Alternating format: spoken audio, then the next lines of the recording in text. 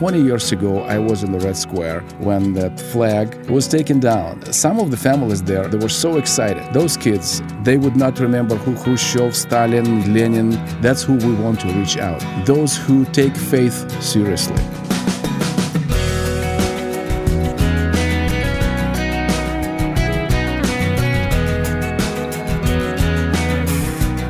Welcome to First Person. I'm Wayne Shepherd, inviting you to listen to today's conversation with Sergei Rakuba, the president of Russian Ministries. Like many in his generation, Sergei grew up under communism, and we'll talk about the then and now in just a moment. Thanks for making the choice to listen to First Person. This is simply a one-on-one interview with people who give God the credit for what He's done in their lives. It's exciting each week to learn another story of God's faithfulness and leading. I hope you'll take the time to visit the website, which goes hand in hand with First Person. Not only will you be able to check the calendar for upcoming guests, but you'll also be able to listen to any past program when you click on the archive button. There are dozens of insightful interviews online at firstpersoninterview.com. Plus, we're found on Facebook at facebook.com/firstpersoninterview. Well, it is hard to believe, but it's been 20 years since Mikhail Gorbachev announced a policy of glasnost, which brought an end to the Soviet Union. My friend Sergei Rakuba has spent the past 20 years helping the church in the countries of the former Soviet Union grow stronger. And when we sat down in the studio recently to talk about it, I began by asking him to recall the first moment when he realized things were going to be different. There, all of a sudden, we started seeing things we were not allowed to see. You know, in Moscow, I was at the time, I remember when Gorbachev announced glasnost in perestroika. All of a sudden, I started seeing on TV that they started criticizing the way the Communist Party was acting. It was very unusual. That had never happened before. It never happened before. Communist Party, communism, socialism, ideology. It was all so much controlled and so much, people were so much brainwashed. So it was like not a single chance, to say, there was something wrong done on behalf of Communist Party. Well, what was the effect of that? I mean, were people puzzled? Did they suddenly feel like they were powerful? What was the effect? All of this with, wow, this is interesting. You can criticize your government. You can criticize your superiors at work. And all of a sudden, Gorbachev, I remember, announced that the leaders don't have to be appointed. They can be chosen and elected by people. It was something so new, so amazing. We didn't know how to use this opportunity, actually. Was it chaotic? I mean, was there confusion? Or was there some semblance of order even? People couldn't believe that it was actually happening. Nobody could grasp, the idea that actually glasnost in perestroika was happening in reality. Well, a whole generation didn't understand that at all. Not just one generation, two generations. Since 1917, till through 1985, several generations. People could not believe, what was happening. And all of a sudden, we started seeing, that those revolutions happened in Romania, Czech Republic, those Eastern European countries. We thought, whoa, things change, literally change, in Germany. And then all of a sudden, we see that all those banners on the streets, everywhere, if you've been to Moscow or any larger city in the former Soviet Union, all the streets, they were decorated with those red banners about Communist Party, about Lenin, about his ideology, all those slogans everywhere. It was all propaganda, wasn't it? Yeah. Everywhere. And all of a sudden, we see it started getting replaced by commercial banners. And then I remember on a specific moment, it was right before Christmas, after the New Year, but before Russian Christmas, and Russians celebrate Christmas 2 weeks later on January 7th, all of a sudden I see all these blue banners everywhere on the major streets of Moscow. Merry Christmas, Russians, enjoy perestroika. A few months later, I was at the Red Square soon after the Easter holiday, and I couldn't believe. So that the huge, largest picture of Lenin, Engels, and Marx, that we used to call it unholy or ungodly trinity, that was there on the largest building in the Red Square, and it was displayed for the entire world. And that's where the Soviet army would roll those tanks, and the heavy equipment. We all saw those May Day celebrations, sure, with all the missiles and military equipment on parade. And I remember coming to the Red Square. It was late April days, and I with several of my colleagues, and I started choking up, crying. because I couldn't believe what happened. That picture was replaced with a picture of Jesus. And it was in the form of icon, Russia still Orthodox sure. Picture, but still, hands of Jesus, was stretched out to the public. The blood is dripping, and underneath it says, Jesus is risen, he is risen indeed. And then underneath somebody wrote on a piece of paper, and nailed to that banner, Russians enjoy perestroika. Oh. So, and everywhere you see people, then in the Red Square, we were able to distribute New Testaments that became available to us. Before it wasn't possible. It was all underground. We did not have a chance to have, I'm talking about my childhood, to have several Bibles in my house. We were allowed to have just one officially printed. It was impossible to find the one. So, and all of a sudden, we distribute hundreds of thousands Christian literature, New Testaments, and we got a chance to preach in the streets, So all of a sudden, this change started kind of taking over. And so we started breathing that freedom. And, that's how it happened. I don't think we can imagine what that feeling is like, the feeling that you experienced in Moscow. Now, you're from Ukraine. You grew up in Ukraine. What were you doing in Moscow when all this happened? I was born and raised in the Ukrainian part of the former Soviet Union. Yeah, very much under the control of the Communist Party. Oh, yes. Yeah. It was all Soviet Union, the same government. It was one of the provinces, one of the socialistic republics, they call it, of Ukraine. But it was still under control of Moscow, under control of Communist Party. And that's where I was born, into a Christian family. I'm the youngest in a family of 4.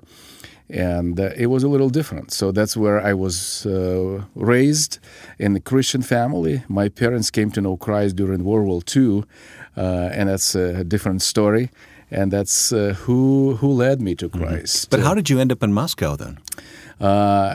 I had to serve my army service 2 years, and part of that compulsory service. Yes, it was obligatory. I had a choice.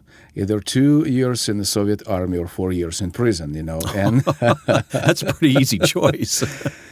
And so part of the service was in Moscow and around Moscow. And I developed a relationship even before I was drafted to the Soviet army with family. And Tanya, my wife Tanya, was one of the daughters. So a love story comes out of all this too. I get it. And so after I was released from my army service, 2 years later, we got married, and I moved to Moscow. She is from Moscow, and it was a kind of logical thing for us at the time, to settle down in Moscow, and that's when I moved there. Talk about that openness, because I was in Moscow in the early 90s after Glasnost, and I saw the eagerness of people to take any Christian literature or Bibles that we could hand to them, and I think that soon died down. But there was a spiritual hunger, wasn't there? It was a huge spiritual hunger, Wayne. And I remember, when we got the chance, to receive some Christian literature from our colleagues, from our partnering organizations, from our supporters. Most of that came from United States, Canada, and some from Western European countries. But it was never enough. Hundreds and hundreds, millions of copies of Christian literature was passed on the streets, and we distributed that. You must have been like a sponge, taking all that in and reading everything you could read. You see, people were, the biggest hunger was for the Bible. Everybody wanted to have a Bible. And it was not enough, as many, was shipped to Soviet Union or Russia, as many we printed on the same presses that communists before printed their ideology, their propaganda. It was not enough. Today is a little different. A new generation, 20 years past. Orthodox Church, of course, is trying to monopolize the spiritual field, as we say, or religious field. And so the Bible is available, but materialism, all that what comes with freedom and stuff, of course, the gospel is competing, if I can say, with all this contemporary stuff. And that's what Russian Ministries is doing today. So this is my vision. This is my passion. So I like to re-energize the evangelical community, and it's only possible to reach out through reaching out to the young people and to equipping them, reaching out to the same community with the gospel, that is more relevant today than, I should say, ever before.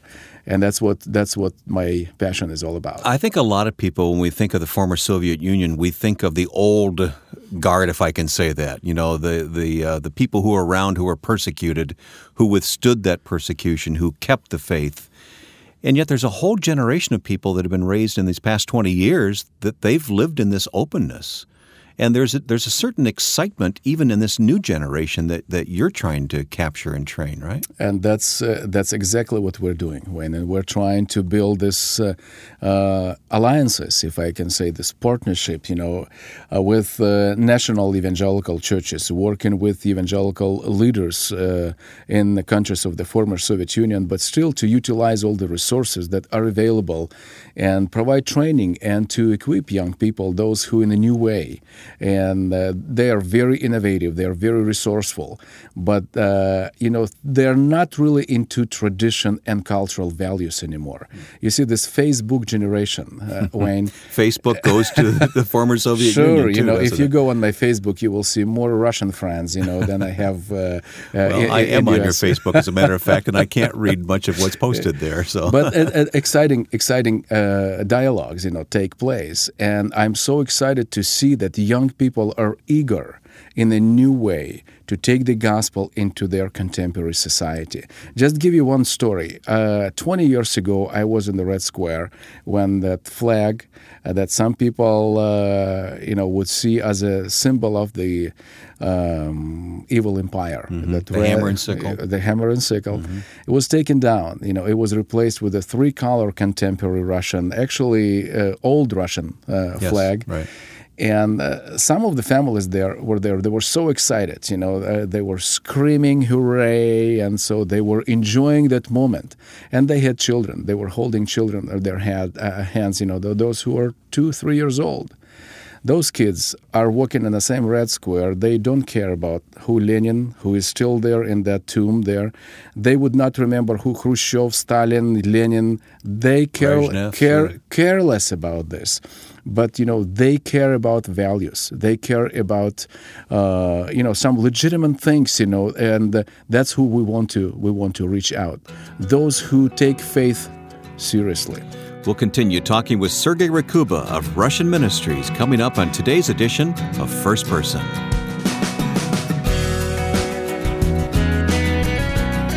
Next week on First Person, an exciting story as 50 women plan on climbing Mount Kilimanjaro. I would have to say the people that think that we're crazy are those that don't have an understanding of what's going on. And those that do understand what's going on globally are fully endorsing it. It's really gained a lot of momentum, a lot of enthusiasm, a lot of support.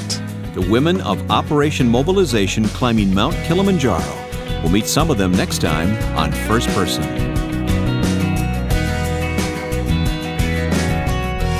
Sergei, when we think of Russia, I think most Americans don't think in terms of this young generation. You see this generation as the one that God is preparing to reach Russia with the gospel, don't you? Russia is different today, Wayne. Russia has more opportunities for ministry than ever before, than any other country, if I can say. And it's a vast country. It's a with huge... all you have Muslims in Russia? 128 different ethnic groups live just in Russia. Russia is the largest Muslim country in the world today. Just think about that. With 148 million people, 22% are Muslim. And this is because of migration, but also because of Islamic active outreach as well, to the young generation. Mm-hmm. Northern Caucasus, since Soviet Union collapsed, there was always, that area was turbulent. And simply because pro-Islamic radical groups are trying to take over that area as well. So Russia is different, and Russia has the biggest need than ever before. And this is very simple. Russia needs young, fresh, enthusiastic, well-equipped, trained, contemporary leaders. And that's what we are trying to do. Is the church up to that task?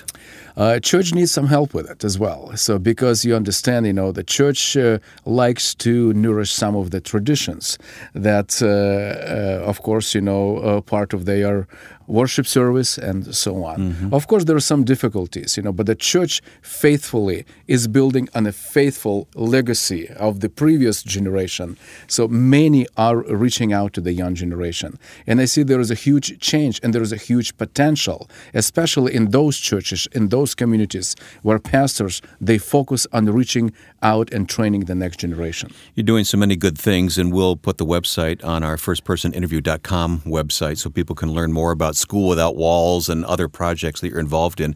But I want to take a few minutes and talk about Project Hope, because here we are at the start of the holiday season. It's right around the corner now, and we have an opportunity to help with something called Project Hope. What is Project Hope, and how does it tie into the Russian church? Yeah, Project Hope, Wayne, is to bring hope to those who need hope. And of course, this is a big effort, this is a great partnership where we're trying to put together into this wonderful partnership between Western churches, national churches, but this is all started by young people that we train. Once, 3 years ago, Russian authorities, they decided to expel that wonderful project called Operation Christmas Child. And we were, at that time, working with Samaritan Spurs as one of their partners. We were distributing hundreds of thousands of those wonderful Christmas gifts that American Christians were packing and shipping to Russia. Yeah, it was hard to understand why God would allow that to happen or shut down that operation. But he had a plan, didn't he? Exactly. We saw that as an opportunity. I remember when several of our young leaders, they come and say, listen, Sergey, this year, 160,000 orphans and needy children will not receive those Christmas gifts. We told them that, Russian government doesn't want them to have these gifts. Oh, how sad. So, and they say, why don't we print those boxes? We make those boxes available. We turn to our churches. We turn to our friends. They can provide some resources. We can buy some products, some gifts, that kids love. We will pack these boxes. And boxes. You're holding one of the boxes right now. And one of these boxes. It's about the size of a shoebox. Everybody knows what these Operation Christmas Child does something very similar, of course. Yeah. But what goes in this box? All good things that kids love. School supplies, a toy, warm socks or gloves, a nice hat, some candies, some sweets, So things, that kids would enjoy and won't be able to afford on their own if they live in an orphanage or in a very needy family. But in addition to this, what it makes is a gift of hope. Yeah. We print a Bible. Children's Bible, And you have one of those right in hand right now, too. It's very colorful. Nicely designed, with pictures and wonderful stories of Jesus. And that's what it makes this Christmas gift a gift of hope. And these young people, they took this to different churches. Russian churches, all of a sudden responded overwhelmingly, with a great desire to help their own orphans in their own communities. And despite that, Russian authorities didn't want to use that resource to help hundreds and maybe millions of needy children, Russian young people, next generation leaders came up with such a wonderful idea. So, and now this Project Hope is reaching out to at least 50,000 needy children in all those needy places in Russia. That's remarkable. I love this project because it does deliver hope to the children who have so little in this world. And yet a simple gift can mean so much to them. But I also love this project because it's not North American Christians coming up with all the gifts and everything. We're simply coming up with the resources so that the Russian church can be the gift givers, because they're the ones who are going to build the relationship with these children that may lead them to Christ eventually. Exactly. And this box becomes a door opener, a bridge building tool. Just think, where these children will go if they have an opportunity next Sunday. Yeah. If after the program they put together by young people on behalf of the local church, and they know where to go, if there is let's say need, if they build relationship with children. If you don't mind, I can share one wonderful story. Yeah. And that comes from Siberia. And that comes from near Minusинsk area, where used to be lots of those death camps, we would call them, where people were imprisoned for years, under the Stalin regime, and many got shot. And in this particular area, they have a monument where 20 or 20-something pastors that were pastoring, churches in that larger area were brought to that particular place and shot to death. So they made them to dig their own grave. They shot them, and then people didn't know about this till somebody remembered, and they told that story to young people. Young people decided to come and put a monument there. And so the new church got started not too far from that area. And the church planter we were supporting, he struggled so much. He says, somehow I couldn't connect with the local. Couldn't connect. Yeah. Somehow, it was not working. So, and he says, I had 15 people coming to services, and some of them stopped coming. And then we offered him this project. And he says, what will I do with this empty boxes and with these Bibles? People are tired. I'm tired. Maybe I should move back to my hometown, and I'm done. So then he says, you know what? Something just something touched my heart. So I decided to go back to his church. They prayed, and he went to the local social office, welfare office, and he asked if they know any families or any needy children in their area. And they looked at him and said, who are you? Nobody ever came to ask about this. What do you want? He says, we decided as a church, and he gave this sample box to us. We decided to fill these boxes with goods, with gifts, with the gifts, necessities too, and bring to those children. And she says, I will give you the names, that you would not even imagine, how poor they are. And that's mostly single moms with 1 or 2 kids, have no means to actually exist, and to support those children. Their husbands divorced them. There was alcohol involved and all kind of things. And he says, when we packed those gifts, when we got those Bibles, they had like 4 or 5 young people in their small group. They decided to take a guitar and visit every single family, 15 families. Just think, he says, Sergei, when we first came to one young mom with 2 little kids, single mom, and we knocked on the door, she couldn't believe we came with just to help her. She started crying. She says, we were crying. We were unpacking those gifts for 2 kids. Kids were crying. We were sharing those goods, but we were sharing the story of hope. And he says, we prayed there, and we went on to another address. Same thing happened. But he says, Sergei, you know what happened next Sunday? Those single moms with their children, they all came to our church. And the room was not able to hold all those who came. He says, that's how our church started growing. That's again. A great story. So, and this is how hope is distributed. Absolutely. How hope is shared. So, and church has, the passion. They have people, volunteers. They are eager to do this. And we can come up with resources and help them to print these boxes, fill them with goods, with gifts for children, print this Bible, add to this gift, and deliver it to those children. Project Hope is so needed right now as there are thousands of children in the countries of the former Soviet Union who are hungry for some love and encouragement. If you'd like to help Russian ministries equip the Russian churches to carry out Project Hope, please go online to Russian-ministries.org to give your gift. That's Russian-ministries.org. Of course, we'll also place a link on our program's website, firstpersoninterview.com. You'll be able to follow that link and give your gift to Project Hope. It's my privilege to serve on the board of Russian Ministries, and I know what it means to the evangelical church in the former Soviet Union when we come alongside them with this encouragement, giving them the resources to do the work of the ministry. Again, go to firstpersoninterview.com and follow the links to Russian Ministries. Well, next week we'll meet some of the women who plan to climb Mount Kilimanjaro as part of Operation Mobilization. That's next time on First Person. Now, with thanks to my friend and producer Joe Carlson, I'm Wayne Shepherd. Don't miss joining us next week for First Person.